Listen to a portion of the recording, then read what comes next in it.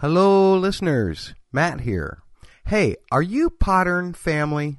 Go on Twitter and search the hashtag Podern Family or follow at Podern Family to find a bevy of great podcasts, including this one.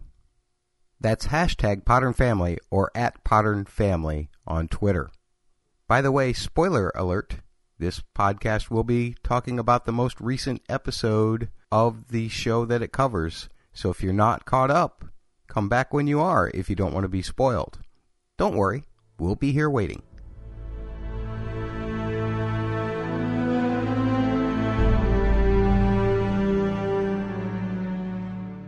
Part of the Rewatching Good TV network. It's Ragnarcast, a Vikings podcast.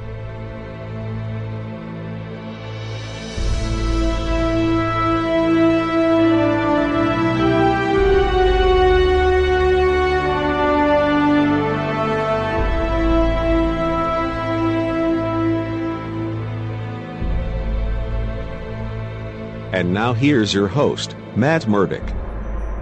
And welcome to Ragnarcast. It's a podcast dedicated to Vikings on the History Channel. This week it's episode 8 of the podcast, and we are covering season 4, episode 8, entitled Portage, written by Michael Hurst, the showrunner, and directed by Ken Girotti.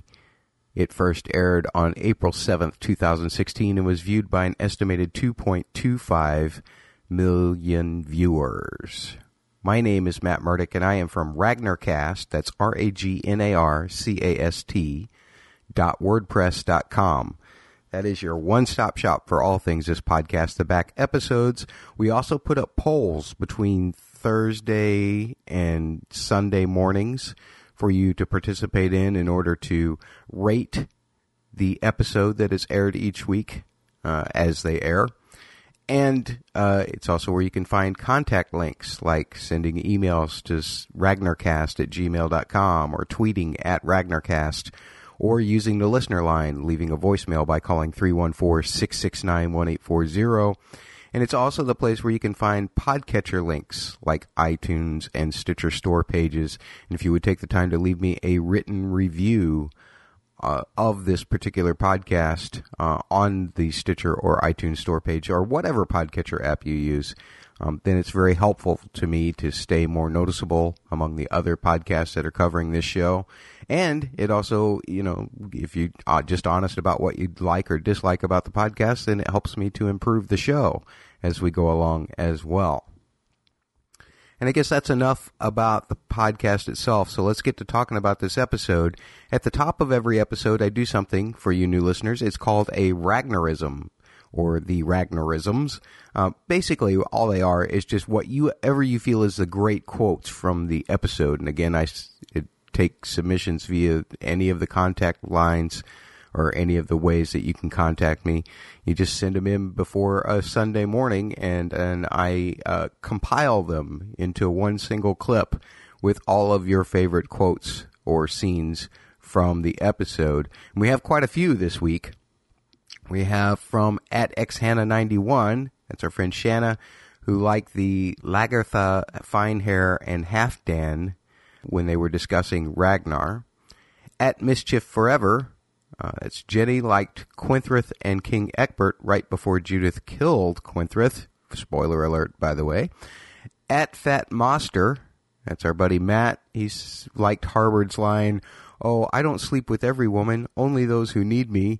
And then added, "That line has never worked for me."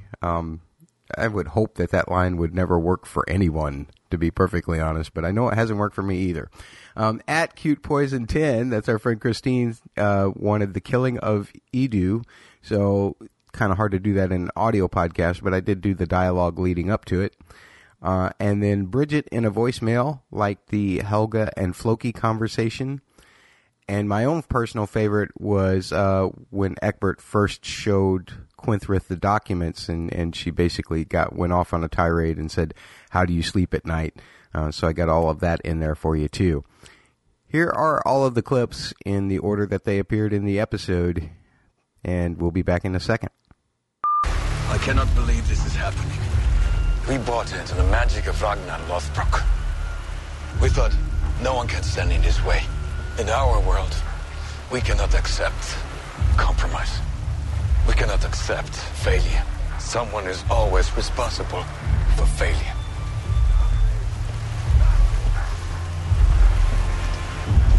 If I were you, I wouldn't talk about Ragnar Lothbrok like that to my face.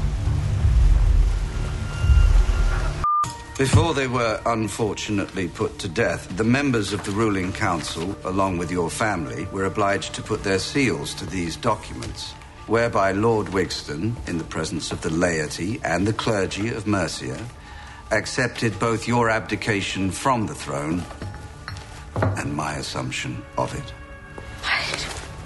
As you see, the devices are legal, the documents binding, both in the eyes of men and of God. You are a monster! I always knew. But until this moment, I never realized how truly monstrous you are! My own sin seems so trivial, so unimpressive! How do you sleep at night? Lord Egbert, how do you sleep? Stop.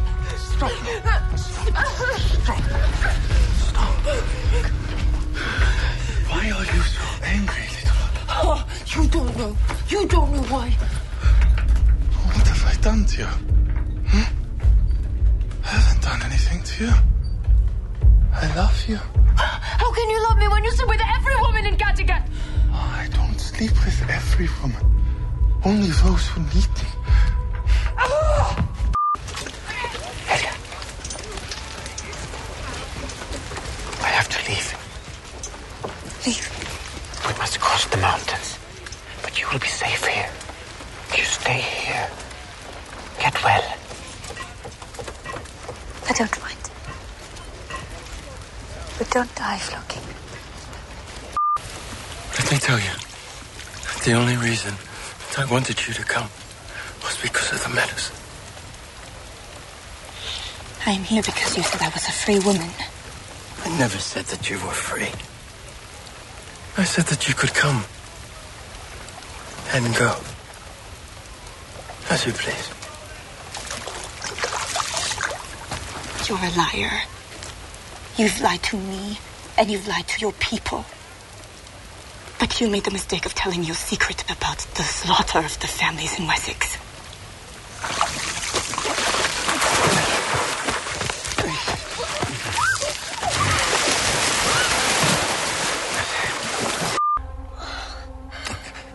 Things could have been so much better. Things could always be better.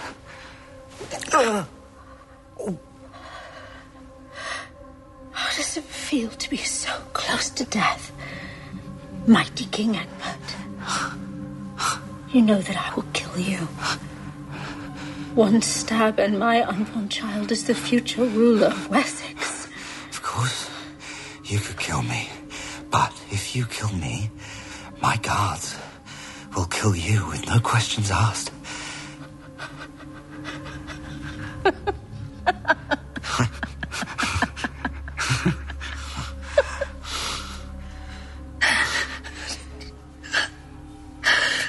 Do you know what would have been better for me? Can you even imagine?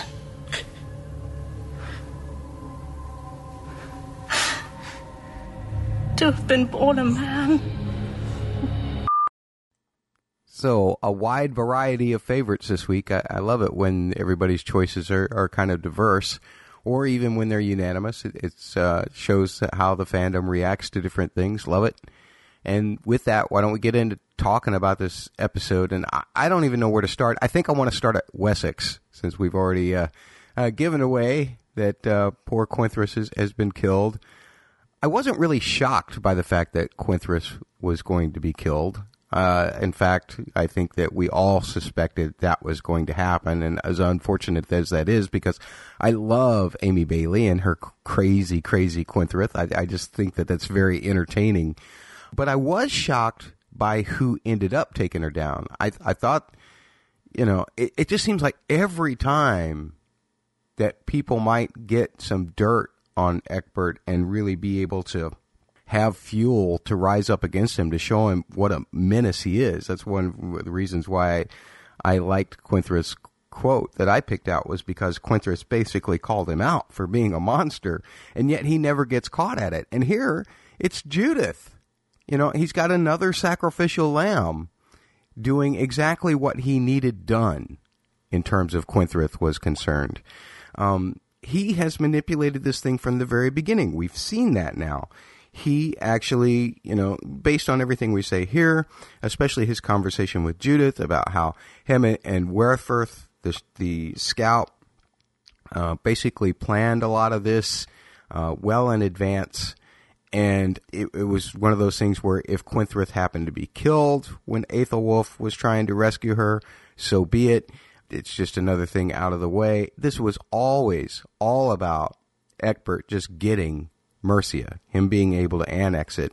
And see, again, I will say like I did last week, seemingly without Ayla's help. So there's not going to be any reason for Ayla to dispute this thing that was made.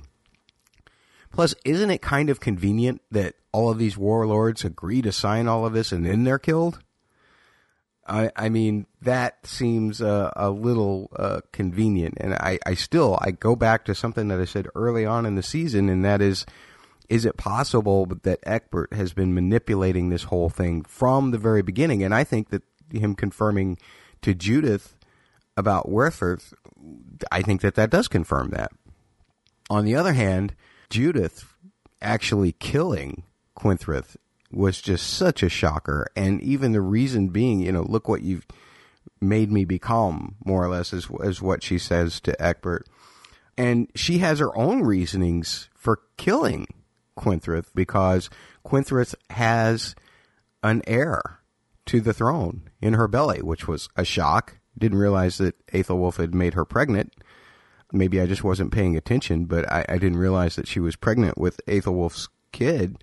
And that would be a threat to her own children and their ascension to the realm, to the throne. So it can all be played off as something as simple as that if Egbert ever needs to clear his own self. Everybody who is in any way able to implicate him, aside from Judith and aside from Wigstand, is now dead. Werthworth is dead.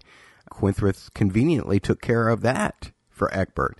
He has no ties to the plot that led up to his ascension to the throne left. Again, save for Wigstand and save for Judith. But with his declaration to Judith, I don't know that Judith is going to say anything. I mean, she certainly wouldn't want to implicate herself in murder unless she just felt really terrible about it. So it feels to me like, once again, Egbert has gotten away with murder. Literally. And it just, it's just so crazy. And I don't know, him telling Judith what he did about loving her. I mean, do you buy that? I mean, I kind of actually do, but I also keep the possibility that I will be proven wrong about believing that, because if it would ever become more convenient for Egbert to succeed with his ambitions or lose his love, I think he would choose the former as opposed to the latter. There is the thing about Wigstand, who is now off on his pilgrimage in the same way that Alfred and Aethelwulf are off on a pilgrimage. And if they were to cross paths, how will Aethelwulf respond to that? I mean, he would clearly, I think Aethelwulf's fairly smart. I think that he would see that the fact that Wigstand had said that Quinthras was a disgusting family member that needed to die or whatever, if he went so far as that with Aethelwulf, then Aethelwulf would know what was up, and how will he react to that? So I just feel like that, again, Egbert just got away with murder here, and the only thing that can really come back and bite him is if Wigstand runs across to Aethelwulf, or if Judith just felt so compelled by guilt that she admitted to everything, and I just don't see that happening. I just don't. I think that even if Egbert doesn't love Judith, Judith has somehow now, and I feel bad for the girl, but she has somehow now convinced herself that she loves him. And that just doesn't seem right to me. And in the meantime, the really sad thing about this is that nobody really cares whether Quenthrith is dead or not. Certainly not the people of her kingdom. Certainly not anybody in Eckbert's court, since he benefits from it. It just seems sad. It seems like such a anticlimactic way for crazy Quenthrith to go out. At least we got to see one little flash of crazy before she did go out. I love that. I love Amy Bailey. I'm going to miss her dearly.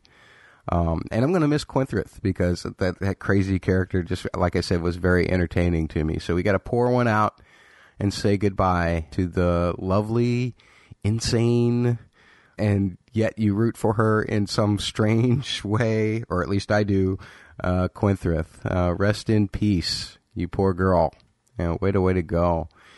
Losing a baby, too. I wonder if that will bother Judith actually more than anything else, is the fact that she did kill a child. Even though, again, that child would have been a threat to her own children's power. Let's also not forget, though, that now Magnus is in play. Almost forgot about that. Sorry. Magnus is in play now. I mean, essentially, Eckbert can now foster him. There's no one else to take him. And he can use him in any particular way that he wants, be it to foster a treaty between him and the Vikings in the future, or to use it against the Vikings in the future. There's a lot of ways that could play out.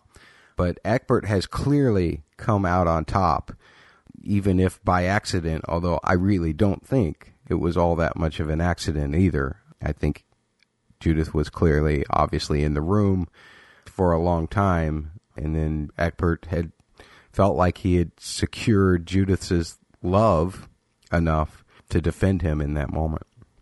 Just crazy. And I guess while I wasn't surprised by Quenthrith's death itself, just that Judith was the one that did it, that was definitely a quick surprise, as was the quick turn of Ragnar on Edu. I mean, it makes sense, given Ragnar's actual extreme addiction. And I guess the fact that we did still see that some of the drugs were left, I guess that means that Ragnar must have been talking to the head while under the influence of the drug itself rather than out of influence from withdrawal. I was certainly hoping for it to be withdrawal, because with Ragnar in this state of mind right now, I mean, he's just not my favorite character in the world at the moment. And I'll get back to Edu in just a couple seconds, but let's talk about this idea of doing the portage. It seems like a good plan. It definitely kind of nifty for what it was and the way Ragnar wants to use it. And history definitely tells us that in the 8th and 9th centuries that Vikings actually did do portages, at very least, in Eastern Europe. I do have a slight problem with the logic of doing it at the location that he chose, because the ground is going to slope between hills and valleys between there and Paris anyway. So they're going to have to go up and down mountains anyway with these boats. So why choose the highest spot if you're going to have to go back downhill and back uphill and back downhill anyway? We saw that there were lowlands. That's where the forts were at. And he's going to have to go through a lot of mountains just to stay high, just to go around them. I mean, this is going to be a long trek. On top of that, with all of the amount that they're going to have of wood that they're going to have to use to move these boats, even if they pick up some of the logs and everything, from the back and move it to the front, it still seems like they had more than enough wood there, and there's obviously more than enough wood in Francia to where it would have been easier just to hide all of the boats somewhere, trek on foot through the hills out of the range of the forts or whatever, and then build new boats. I mean, yeah, maybe it would make noise, but so is a bunch of hundreds and hundreds of Vikings going, heave, ho, trying to get the boats back to the river at some point between the forts and Paris, which, by the way, Paris didn't look like it was all that far away from those forts. So bringing it down through and back into the river on the other side, I would think that the patrols would be doubled, and I'll get more to that with Rollo in a minute. It just doesn't seem like you have to go to all of the extra effort of lifting the boats when you could have put it in a low spot and then just use the tracks to move the boats anyway, because you're going to have to do that no matter what. So it just seemed like that the whole idea was just to give us these beautiful shots of the boats being lifted. And they were fantastic shots. I did love that. But again, it seemed more like that the story was just the reasoning for the story was just trying to serve the shots that they could create with it, rather than it being logical in any way. And like I said, some of the boats they are leaving behind, Ragnar did tell Ube and Fitzurk, after he killed Idu, to leave some boats going around. So I don't know why they didn't just think about maybe possibly building boats once they were on the other side of the fort, and then bringing them in with portage that way. I don't think that would have taken any less time than the amount that they're hauling everything up. They might even have made better time just going further out, closer to the sea, and hiding the boats out there, and then just hiking back. I just think that they wasted a lot of time with the whole raising the boats thing. All right, that's a Matt's tomato. Sorry. If you don't know what that means, I used to complain about where did the tomatoes come from on Lost. It's a nitpick. That's basically what it is. When you hear me say that's a Matt's tomato, it means it's a nitpick. Still, despite the fact that I didn't really feel like that where they decided to pull the ships up really served the story all that well. It was more about serving the scenery. I did really appreciate the fact that Floki, once again, Floki the engineer, is coming through and building these great contraptions and carefully watching as these boats are going up. I mean, that side of Floki is so amazing to me. Remember, he's the one who built these boats in the first place that allowed them to sail these great distances to these distant lands and raid. And he is the one who's come up with so many great ideas for Ragnar, or Ragnar has had the idea and then Floki has made them work. And that happens here. But I will say that before Floki agreed to it, there was kind of a tense moment for Floki. I did not look at this as Floki just being all of a sudden on Team Ragnar simply because Ragnar pulled him from the water.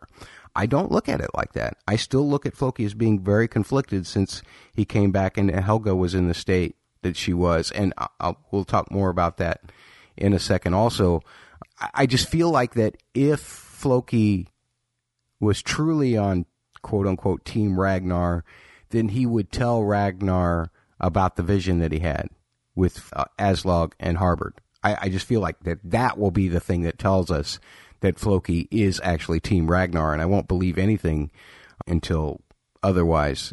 That kind of brings me to the fact that I think it's because of Helga. And I'm going to say this, Helga looked like she had healed significantly. She looked like she had third-degree burns and stuff in her at the end of the battle. Here, she looks pretty healthy. And that doesn't make sense to me. That doesn't make one bit of sense to me. The time dilation, not that much time has possibly passed. And the reason why I say that is because they haven't even gotten out to sea yet. And you would think going downriver towards the sea, you can move pretty fast in these boats. And it was only 3 days past the battle itself when Ragnar made the decision to leave. So not that much time has passed, and it's certainly not enough time for Helga to have healed the way she was. Healed, seemingly, in this episode, even though she's not all there mentally. And that's why I come to this really kind of twofold crackpot theory here. The first fold of this crackpot theory is that Floki, becoming the seer and everything, his runes have actually gotten some real power, and he has actually really started to heal her. I mean, they have real power that they never had before, and we're seeing evidence of that. That's one possible crackpot theory. But my other possible crackpot theory is probably going to make a lot of Helga fans really mad. I'm worried that Helga's actually dead.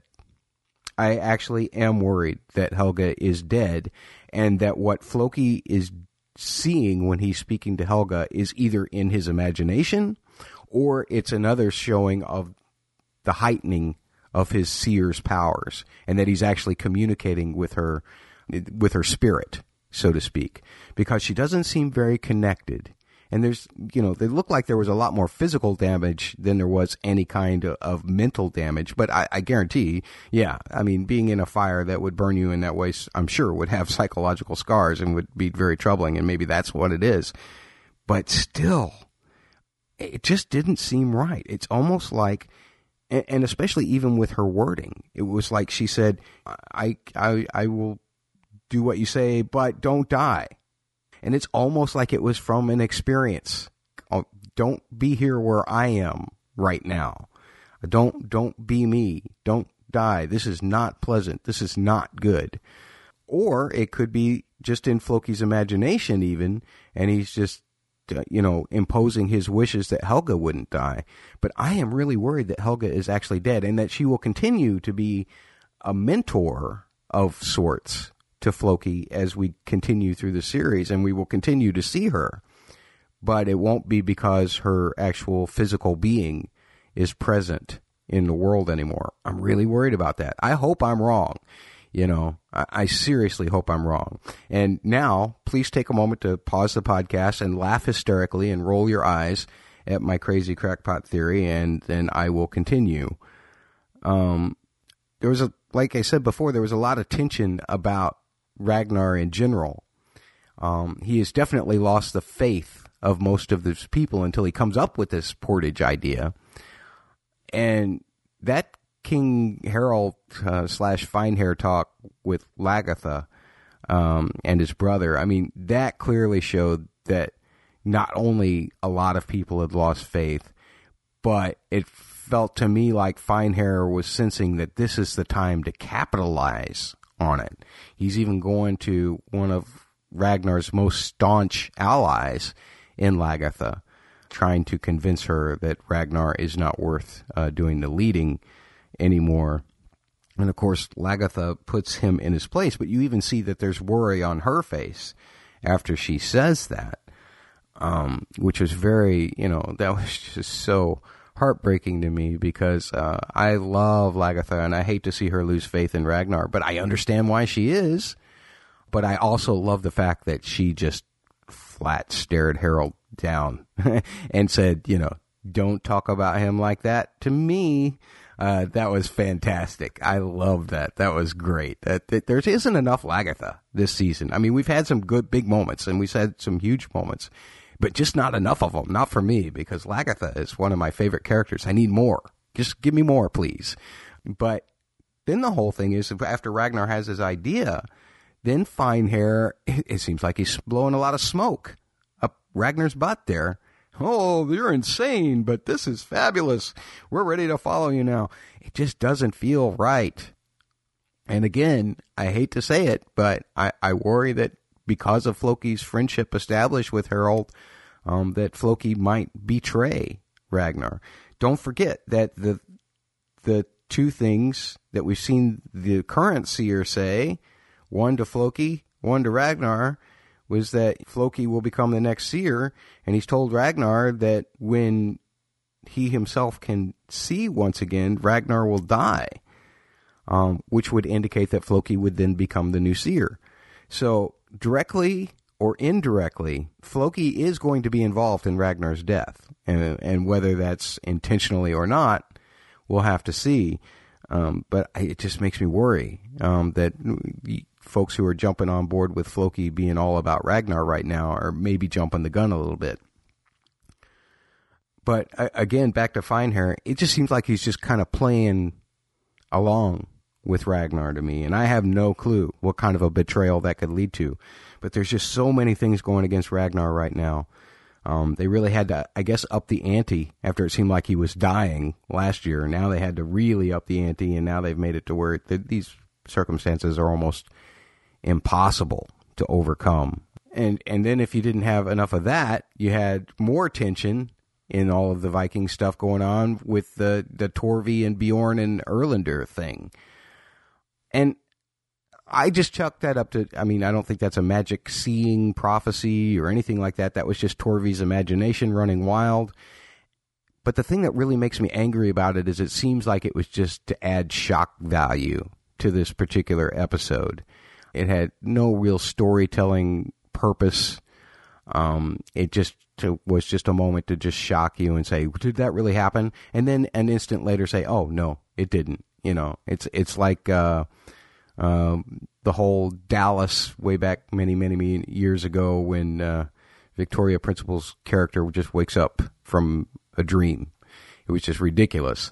And Bjorn, I mean, himself, other than just telling Ragnar that this could be trouble, he was very much in the background of the episode. So it felt like they just put this in there to give us a shocker moment for Bjorn, who I feel like the majority, not all, definitely not all, but I feel like the majority of television viewers have come around to liking Bjorn a little more this season than in past seasons.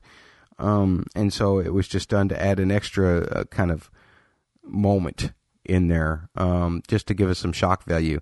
It's like those old television shows, like back 15 years ago, where they'd have the commercials, you know, a week in advance of the new episode. Someone will die this episode. Tune in to find out who. This whole episode was nothing but that.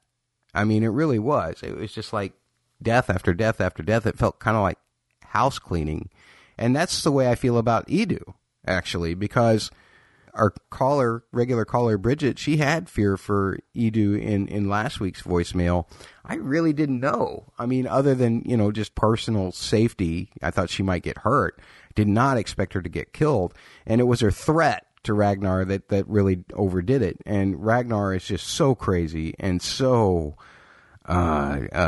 driven by the drugs. I mean, he's even in denial about the fact that there's a limited supply. Did you see how small that pouch was that he pulled away from her?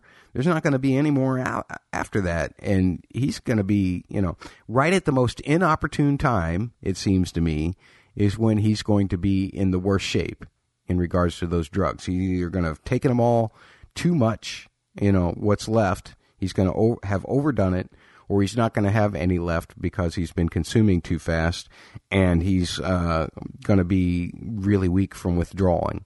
And it just, you know, he has made himself the worst. And I certainly don't like Ragnar very much this week at all. Did Edu have it coming? No, of course not. She was trying to be a free woman, like she assumed that Ragnar had told her that she was. And I remember Ragnar actually saying something about freedom. So his drug-induced state made him focus specifically on something that he did say, that she could come and go as she chose. And we even said when we looked back at that episode, or when we looked at that episode, I can't remember how many podcasts ago, is that Ragnar really wasn't giving her freedom, which is exactly what we saw here, him stating to her.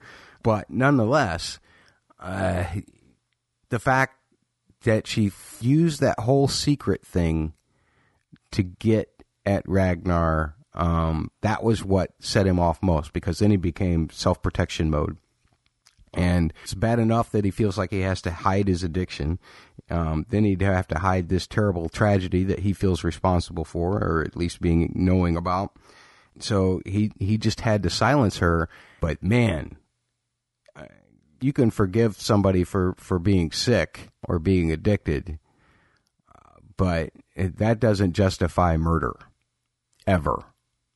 And her status as a slave was proven to an extreme by what he did, which was really unfortunate, because I didn't feel like we got enough information about Edu. It just felt like something that they needed to tie up so that they could move on to the next thing. And we didn't get any idea of her connection with Aslog. We didn't get any idea of her connection with any of it. You know, was Aslog putting her in play for something? Well, does it matter now? No. All that matters is that Ragnar is a murderer, and not the kind of murderer. I mean, Ragnar's been a murderer, obviously, but I mean, this was a very heinous kind of murder, and nothing would indicate that more than the way he looks when Ube and Fitzek see him.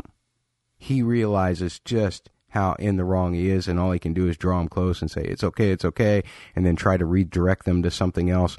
How horrifying this trip has to have been for Ube and Fitzurk. I mean, if they come through all of this on the other side without serious damage to their mental psyches, then they will definitely be stronger people and stronger leaders in the future as a result of it, because this is just, subjecting these kids to this is just terrible. And I know that's kind of putting a modern standard on a medieval world. I shouldn't do that. As I said before, this show is more like Sons of Anarchy than anything else that I've watched, in the fact that even though these people do these heinous things like this, you still care for them. It's just really radical how good television can make you do that. But it doesn't make you respect some of those characters anymore. And I certainly am respecting Ragnar a lot less for the killing of Edu. And like I said before, I don't think that will allow us any chance, unless we hear from Aslog herself about what she had put Edu up to, and whether Edu had followed through with that to any extent, or whether Edu was just out for freedom for herself. And I guess that brings me to, I don't think Aslog will be saying anything about it. She's just going to be crying about Harbord for the rest of her life. Harbord and his lack of ability to convince Aslog of his mission. I mean, my goodness, this guy is a good con man, isn't he? I can't remember who it was that Bridget said she thought he was last week. Was it Heimdall? Or whether he is actually a god or not, he's certainly selling his bill of goods well enough to everyone, like he is, except for Aslog. And the talk of taking away people's pain and all of that stuff, I mean, all of that seems admirable enough, I suppose. But again, I ask at what cost? Because I just feel like there is something to the connection of Siggy's death and Aslog being with Harbord. And I don't know what the fact that if Aslog has chosen to stop being with Harbord the way it would seem, does that require a greater sacrifice to be demanded from Harbord in some way?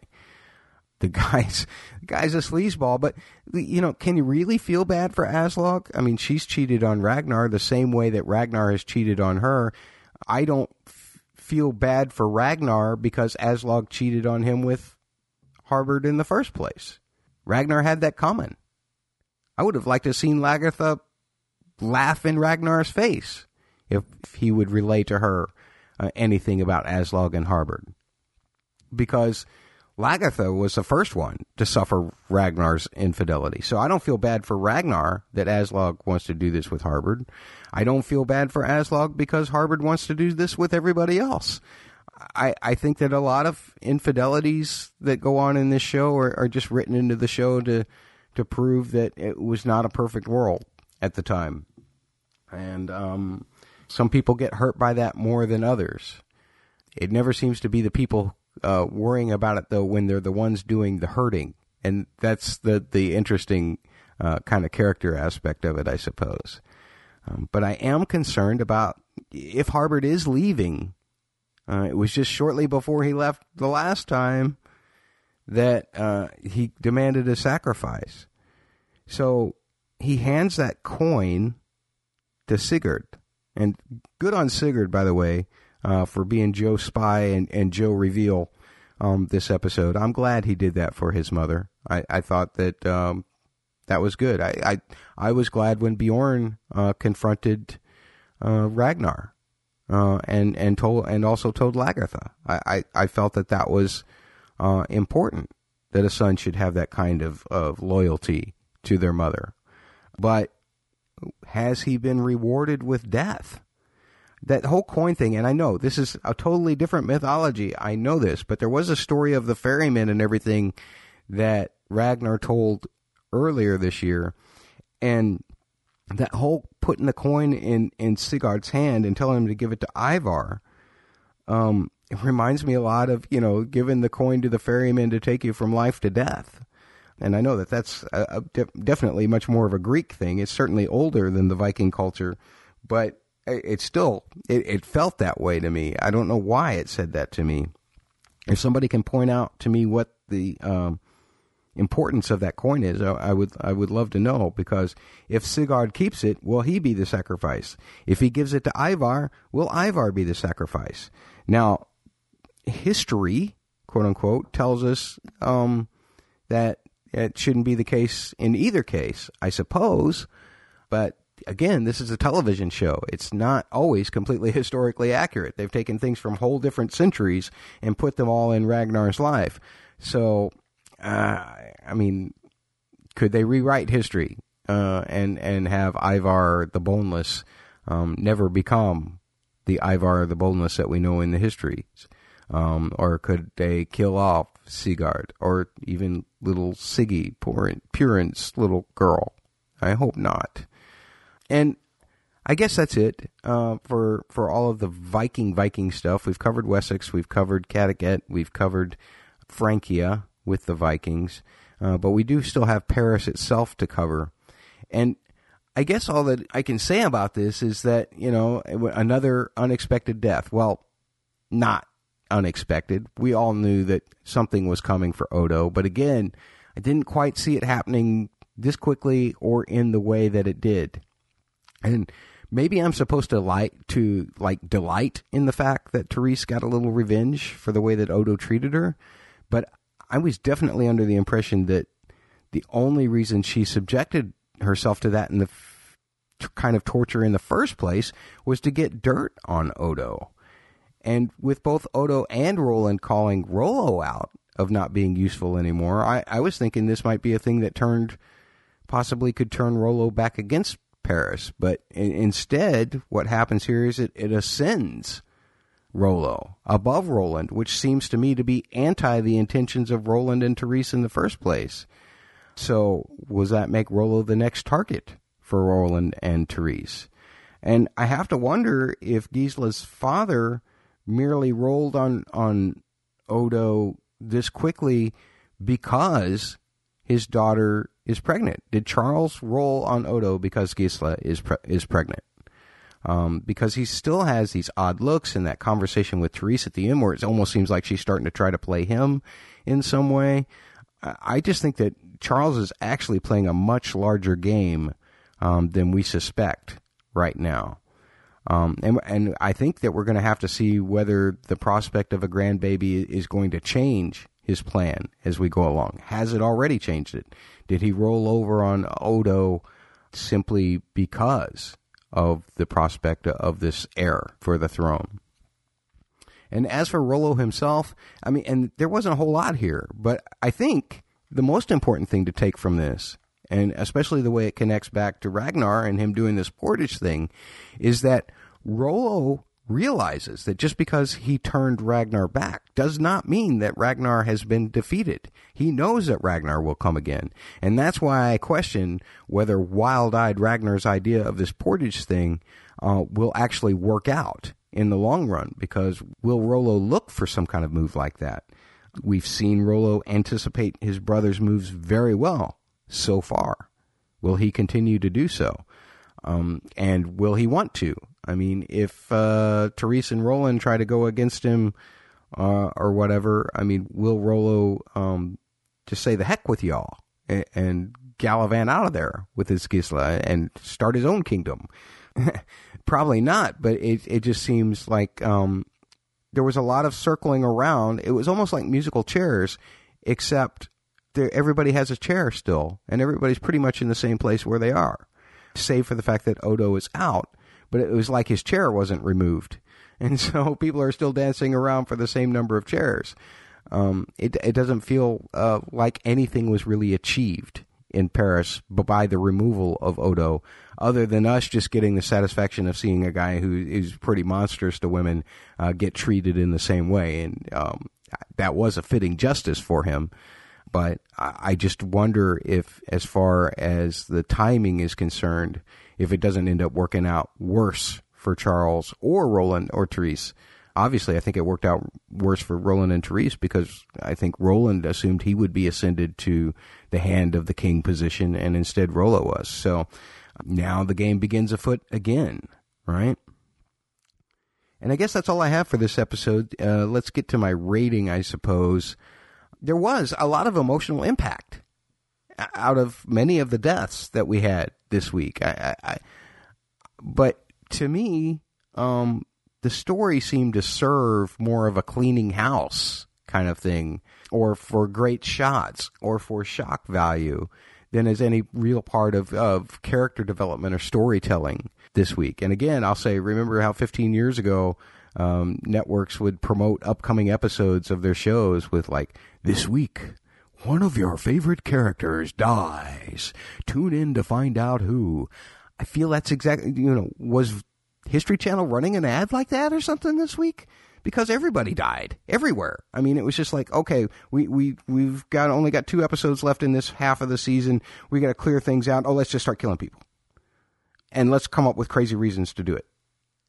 Now, the one that wasn't like that, I think, and that we all saw coming, was the Quinthrith thing. And again, I hate to lose Quinthrith, but I'm glad that was done in a well-thought-out, dramatic fashion. Something that had been building all season. The Odo thing, that's more just kind of a revenge kind of thing, I think, to give justification to some viewers who are offended by the way he treated women. The Edu thing was just so left field, which I guess, you can expect from a drug situation, but I just almost get the impression that they felt like this Edu thing just really isn't working. We've kind of dug ourselves into a hole where we can't really explain it. Let's just have drug-crazed Ragnar, kill her. And then there's no way he can get any more drugs, and that'll put him in more peril in the finale. So it all felt just a little bit too cardboard box cut out. Let's get rid of the characters that we don't need to tell the rest of this story. And let's do it all in one fell swoop. Oh, and let's throw in a character that everybody loves falling into the river because he got shot in the neck with an arrow by his greatest enemy, but make it just somebody's imagination, just so that people will think that that's another death for a second. Let's give him a heart attack. Yeah, that'll make them tune in May. Wait, do we have any episodes in May? Oh, well, it'll make them tune in next week. Wait. Okay, so anyway, all right, I'm sorry. I know my humor is not all that great, but my point being is that the moments were fantastic, but the writing felt like subpar because it was just throwing those moments in, more so than anything. I will say that in terms of the impact for me from a character standpoint, this is the least amount of fandom that I've had for Ragnar ever, I think. I don't feel all of that much in terms of people cheating on whoever, with whoever, all that much. I am intrigued by the Floki thing. The Floki thing was very good, and maybe that's just because of my imagination.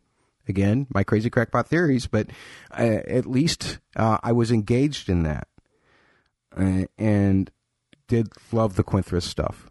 I loved her calling Egbert out, getting a chance to call Egbert out. Seeing, again, a little bit of Cersei in Quinthrith by saying, she wished she was a man. Yeah, because if she had been a man, then she wouldn't be sacrificing her own child for what she was about to do. And she knew she was going to die. It's just that she didn't know she was going to die that quick. She knew she was going to kill Egbert, but and that would get her killed. And that she was sacrificing her own child because of that. But nonetheless, she was going to do it anyway. She just didn't think that somebody would get to her before she got the chance to do what she was going to do. So there's some great dramatic irony in that as well. But all in all, I really can't. I think I'll go straight 8.0. I had 7.9 written down, but I've at least talked myself into an 8.0. And lots of you had thoughts about these particular episodes. We've got lots of cool feedback sections coming up next, like 3 words, where you try to describe the episode in 3 words. We also have the Frig of the Week, the best coupling of the week, and we have your feedback as well as how you rated the episodes coming up. We'll start with describing the episode in 3 words. 3 words is next. 3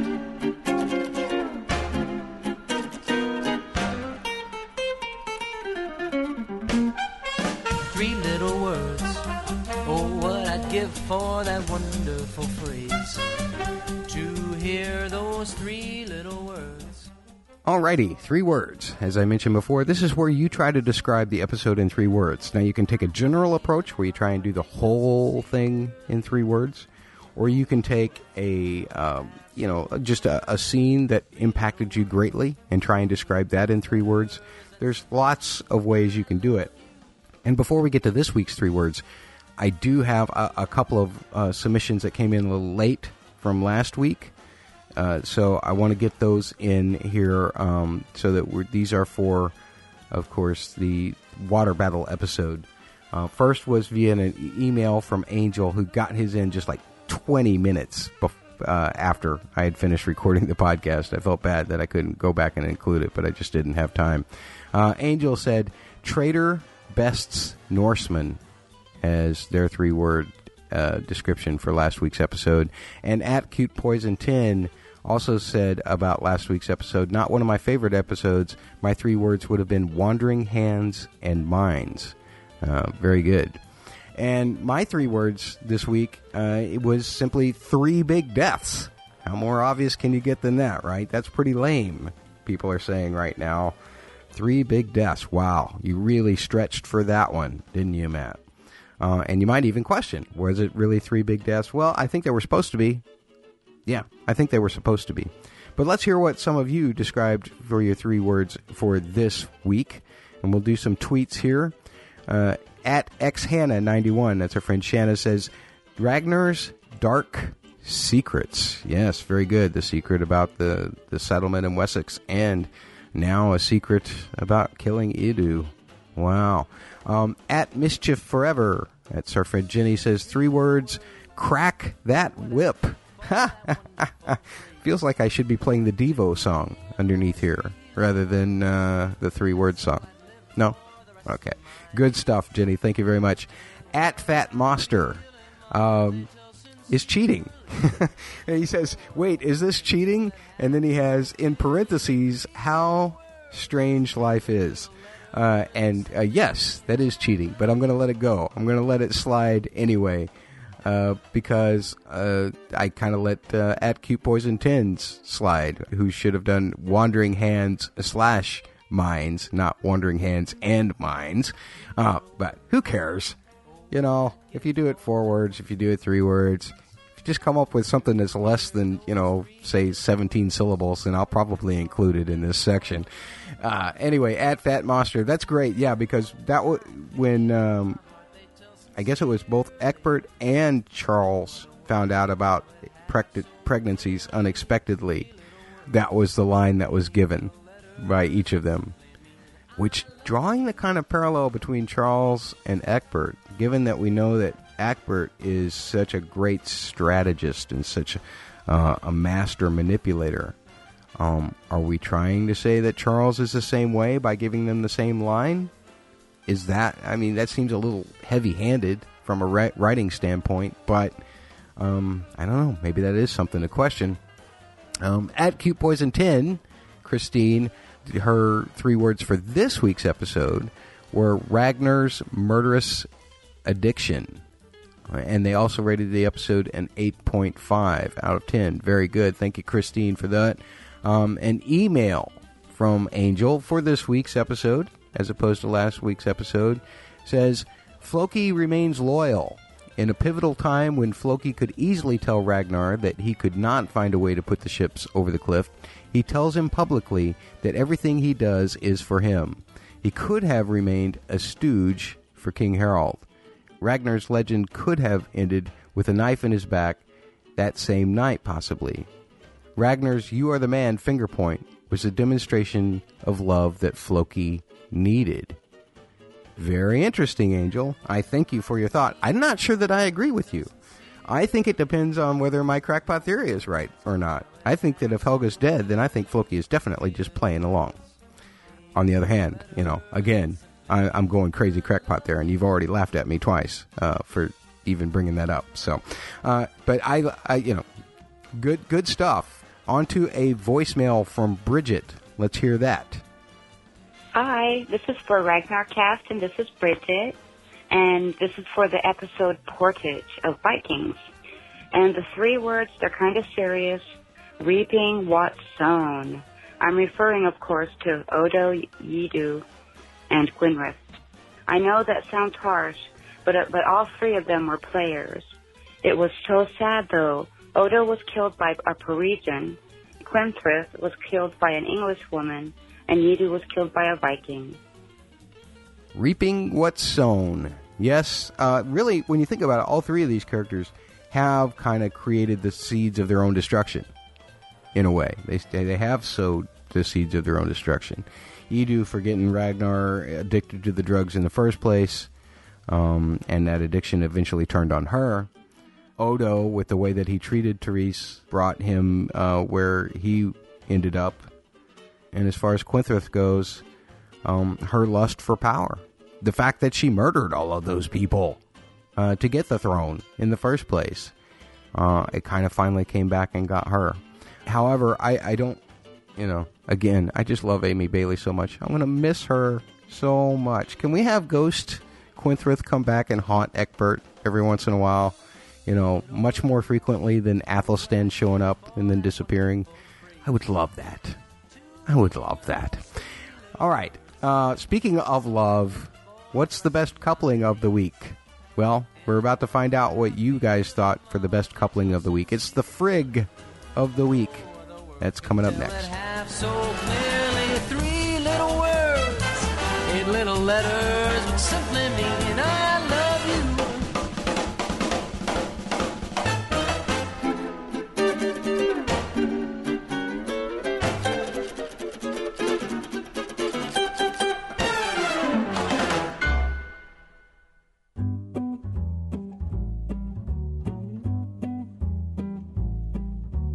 L is for the way you look at me.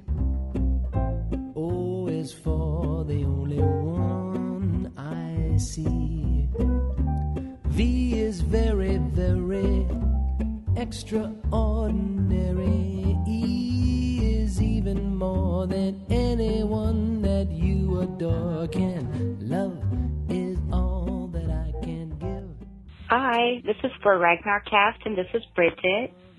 My couple of the week is young Sigurd and his own thoughts. He was the one who led Aslog to Havard and the women, and while he was a small part of it all, I'm expecting great things from Sigurd. So since I closed with Bridget's voicemail in the last segment, I thought I'd open with it this time. Sigurd and his own thoughts. That's a good one, Bridget. It actually, like I've said in earlier parts of this podcast, it makes me worry for Sigurd a little more than I would like to be worrying for Sigurd, unfortunately. We also did have a submission for last week's episode. Again, email from Angel who said, Ragnar and his shame of losing the fight in Paris. That's very good. That's very good. Me, I think I'm going to go showrunners and shock value. Because that seemed to be the principal purpose of this particular episode to me.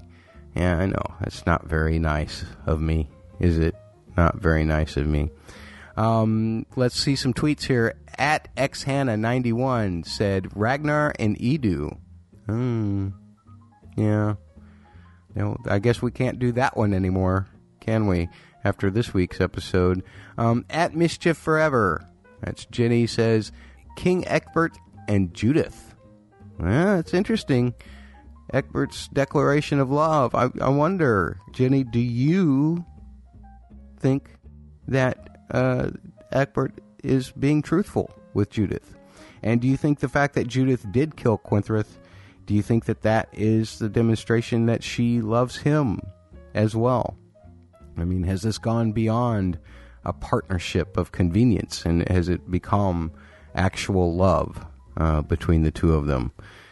But that's just a little crazy, but possibly so. I don't know. At Fat Monster, that's our buddy Matt on Twitter. He says, Odo and the Whip. I think they were a match made in Valhalla. Very good. I like that one, Matt. Odo, let me make something perfectly clear. If I didn't emphasize it enough, Odo did have this coming. It's just that it just felt like it was thrown in here because everything else was thrown in here, and they didn't have really any meat to put into this episode other than the deaths, which is why I feel like that all of them lose a little bit of impact because of that. And we have last tweet here from @CutePoison10, Christine, who also went Egbert and Judith. Very good. Yeah, that's a good one. I think mine, other than, showrunners and shock value, I think Egbert and Judith would probably be mine too, if I had to choose two characters. If I had to use a character and a concept, it's just Ragnar and insanity. I don't know, man. I don't know what's going on with that guy. I hope he runs out of those drugs soon so he can get clean soon so that he can figure out what's about to pile up on top of him, because he's just leading them into, I think, a really bigger mess than he was before. Email from Angel, who says their frig was Aslog and her fantasy that a god wants her. Ooh. Harbor does not want to be tied to one person because he wants to fornicate with whomever he wants. Ragnar should have given her attention, but deep down, I feel that he yearns for the one who got away, Lagatha. And then Angel also gave the episode only a 7.8. All right. Thank you very much for your submission, Angel. And there you go. There's our couplings of the week, our frig of the week. And we get some feedback, starting with Matt's voicemail coming up first and next. Love can make it. Take my heart and please don't break it. Love was made for me and you. For me and you. For me and you. For me and you. Hello, Matt and listeners of the Ragnar Cast. This is Matt again. That is Fat Monster on Twitter. FATMOSTER. I'd love to talk Vikings or Game of Thrones or any other shows you guys are interested in, so feel free to hit me up there. This episode, not one of my favorites, but it did move the plot along quite a bit. Right away, we see that Ragnar still has it with his great idea, moving the boats across the mountain. I was also excited to see that it looks like Floki is back on Team Ragnar after Ragnar saved his life, so that's always exciting to see as well. Also, I thought it was nice to see Sigurd point out that Harbert is having sex with all the women in the village, or at least only those who need it. I'm not a big fan of Aslog, so to me it's okay that she's upset, her little tantrums she threw. I don't really feel bad for her at all. Talking about being faithful, she's not faithful, Ragnar's not faithful, Lilith's not faithful. No one's really faithful in this show. I also wanted to bring up the fact that Odo finally got his. Nice to see him get whipped. What a perfect way for him to go. And lastly, I just wanted to say that now that Ragnar has killed his drug dealer, he's going to have to be going through some withdrawals. Also, didn't Helga really heal up quite nicely? I was almost convinced that she had died at the end of the last episode. So when I heard the podcast and you guys talking about how rough she died, I was very surprised this episode to see her still alive.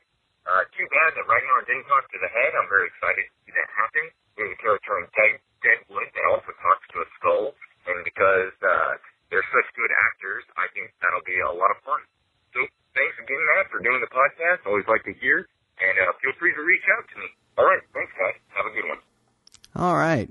Thank you, Matt, so much for calling in the voicemail line. That's 314-669-1840 and leaving a voicemail. I'm sorry that my phone system, it couldn't clean up your audio a little bit better, but I still got the gist of everything, and I hope our listeners did too. Ragnar having the good idea of the portage thing. And yes, I think that it is a good idea, but again, it kind of worries me that it seems like he's coming up with this just from a still crazed drug state. And he's got this pretty wild look in his eye when he's asking for Floki's help. And so I just don't know, and especially with the complications later in the episode, whether he's really thinking clearly about how he's going to get back to the river or not, and whether there will be a lot of trouble, either because he'll have too much drugs in his system at the time, or he won't have enough drugs in his system at the time by the time that they get there. But the idea, again, it's solid. Vikings did use that in the 8th and 9th centuries, so good stuff. Floki on Team Ragnar.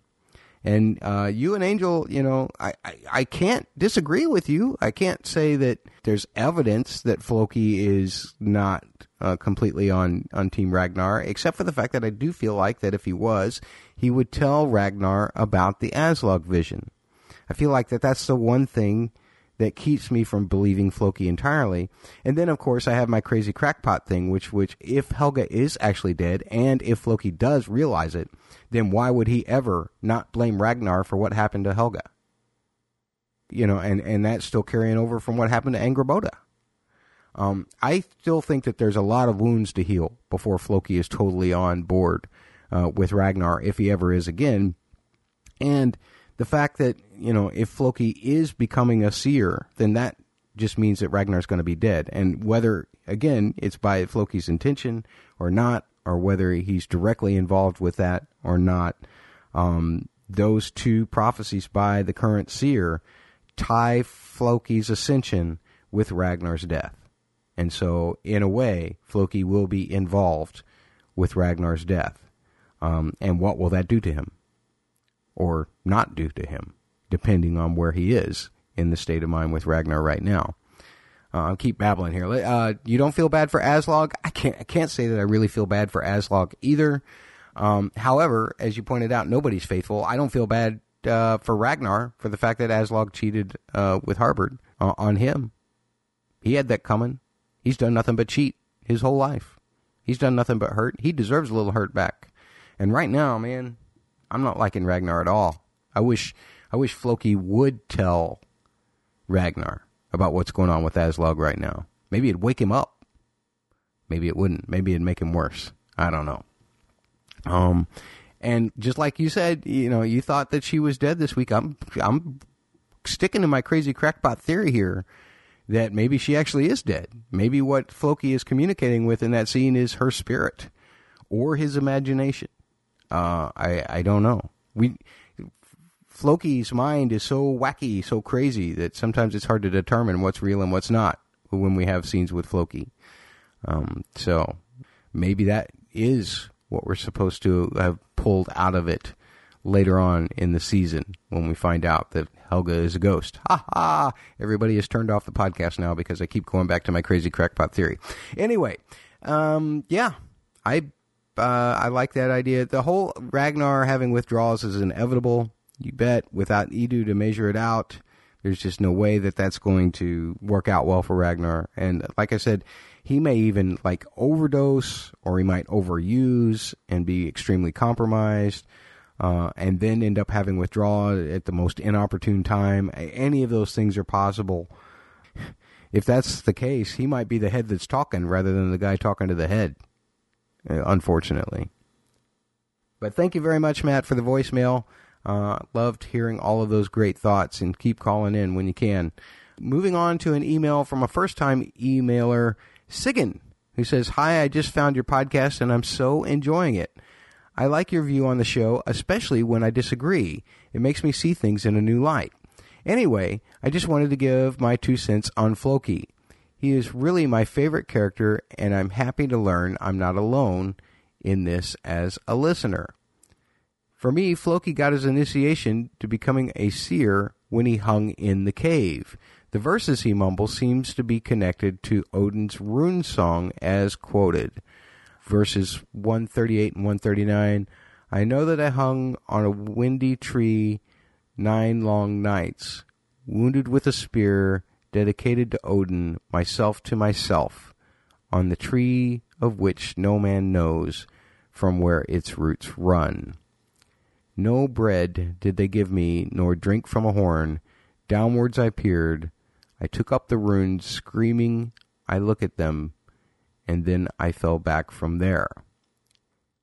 And this is later confirmed by the old seer licking his hand.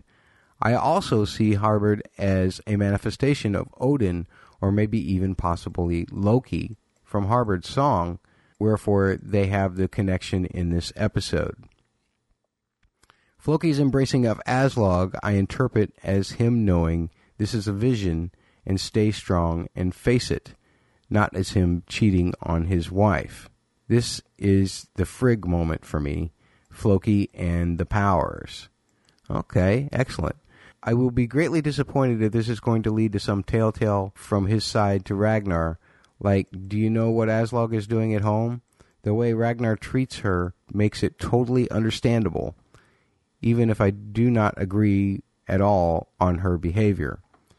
That she has her own agenda now, especially since Ragnar got a woman pregnant last season and still felt the need to rage on his wife. Boring. I do hope Helga survives, but maybe she is part of the sacrifice of Floki becoming the seer.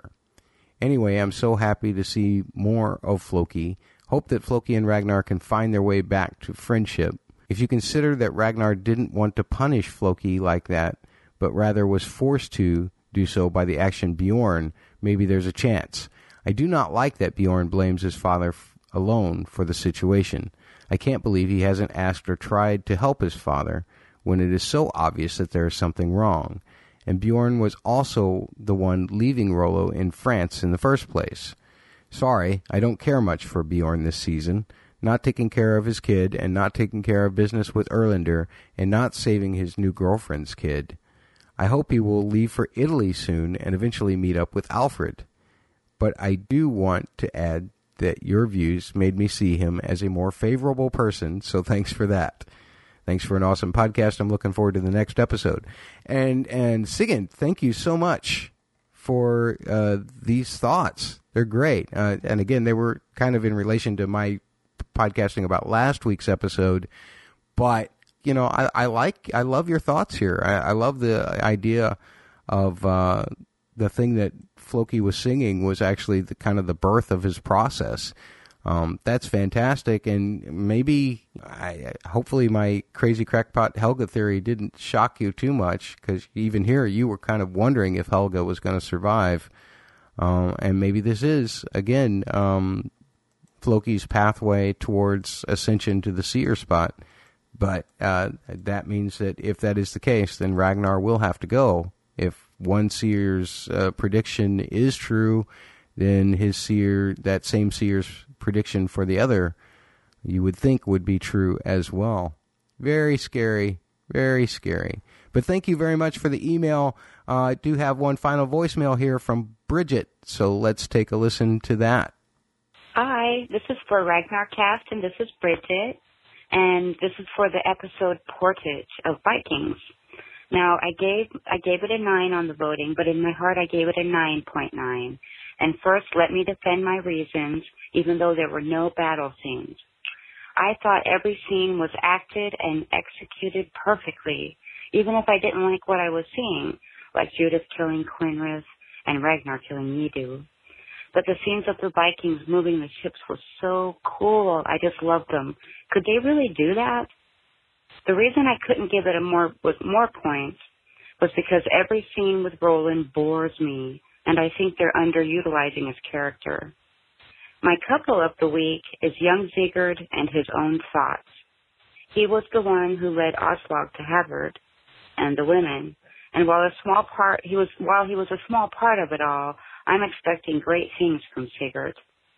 And my quote is a kind of a small one. It was Helga to Floki when she said, "Don't die."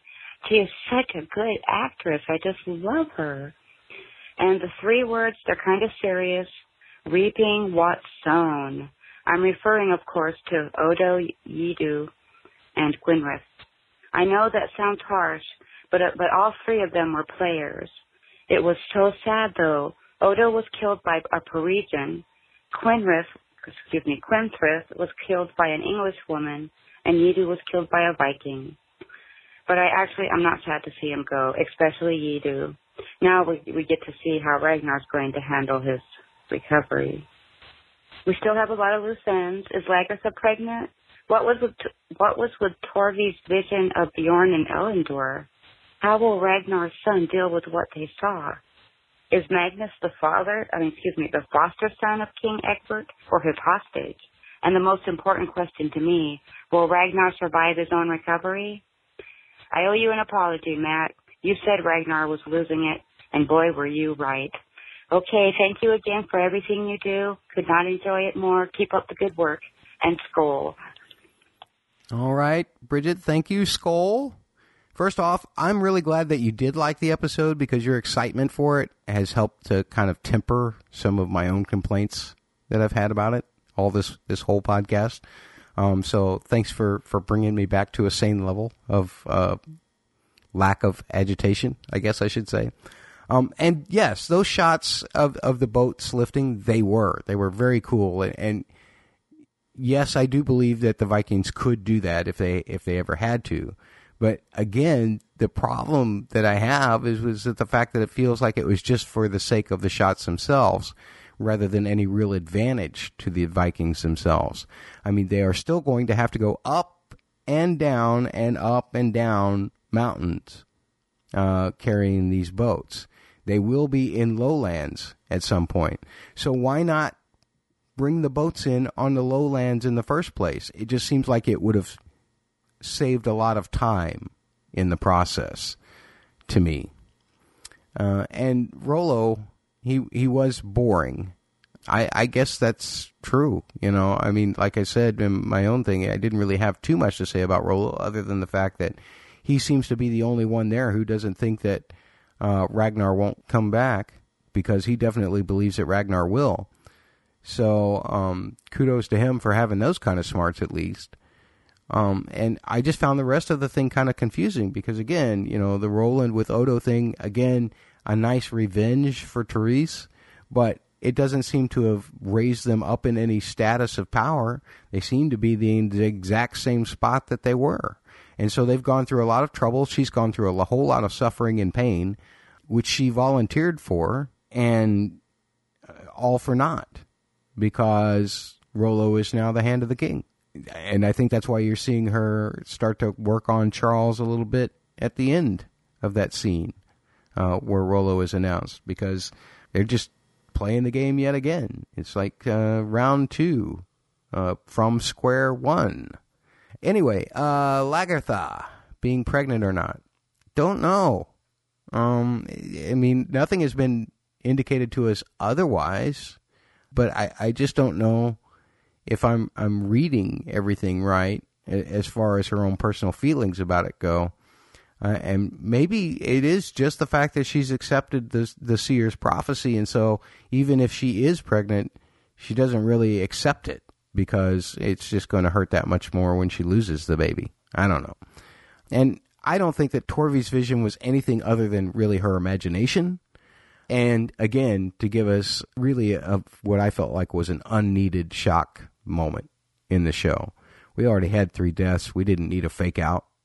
I mean, it was a great looking shot though. Kudos to that stunt guy or that dummy or whatever it was that fell into the water, because that was a fantastic shot, but it served zero purpose in the story except just to show us that Torvi fears for Bjorn's life, is what I felt like.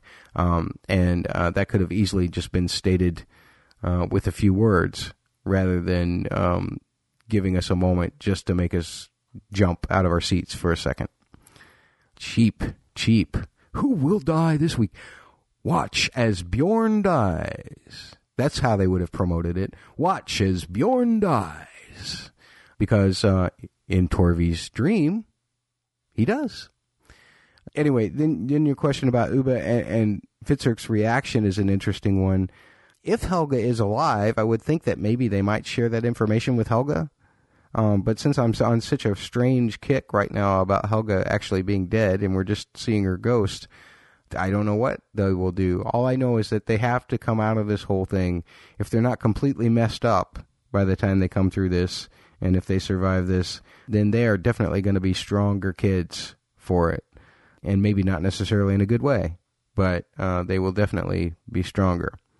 And Egbert using Magnus as a hostage, again, that might very well be the case. I kind of left it open in my discussion of it that it could go either way, the way that he's saying it will go, which how many times when Egbert says something does it actually go that way?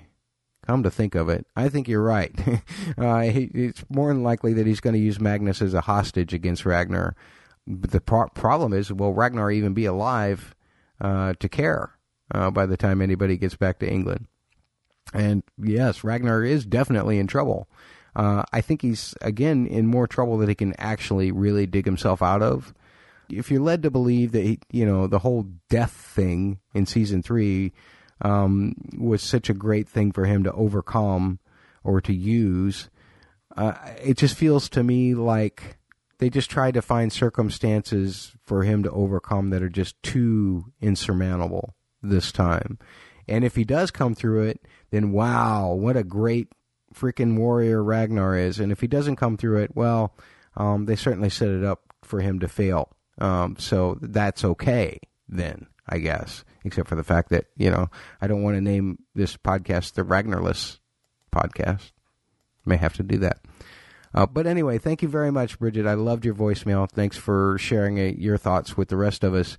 The only thing left to share with all of you is the poll results and how you rated this week's episode. Again, Season 4, Episode 8, Portage. And here's how it breaks down. We had 3 numbers vote getters. The scale rating is 1 to 10. And 7 out of 10 was in third place with only 10% of the vote. 8 out of 10 was in second place with 40% of the vote, and the top vote getter with 50% was 9 out of 10. So a lot of you liked the episode a heck of a lot better than I did, and I'm glad you did. I'm glad that you enjoyed it. I just 2 fewer deaths if you count the Bjorn fake out would have been made it a lot more compelling episode and given us a little story building into it, rather than just the sake of doing it. It just felt like, it's like, oh, the whiteboard is full. Somebody get the rag so that we can wipe some of this out. Yeah. I'm sorry. I don't mean to sound so negative. I really, it's still a good episode. I gave it an 8. It's not like I gave it a 5 or something like that. So, I just, I don't know why I'm apologizing for not liking it. It just felt a little contrived to me. Anyway, that's it for this week. Next week, we will be talking about the new episode of Vikings, and I thank you so much for your time. Remember, if you have any thoughts, if you want to call me out by laughing at my crazy crackpot theories or just saying that I'm completely wrong about stuff, or if you like some of my ideas, or if you just like the podcast and what we do, or you want to submit your 3-word description for next week's episode, or your best coupling, which doesn't have to be, 2 people. It can be a person and an object. It can be a person and an idea, or a person and a conceptual idea. Anyway, submit your frig. Submit any thoughts that you have about each week's episode. You can do so by sending an email to ragnarcast@gmail.com, ragnarcast@gmail.com, or you can tweet at ragnarcast, or you can call 314-669-1840. You can find all of that information also at ragnarcast.wordpress.com. This is Matt. Thanks so much for listening. Take care, and we'll talk to you next week. Bye-bye. Contact the podcast by emailing ragnarcast@gmail.com or by calling 314-669-1840. Tweet to the podcast at ragnarcast. Please leave the podcast a written review on your podcatcher, and find all back episodes and other links at ragnarcast.wordpress.com.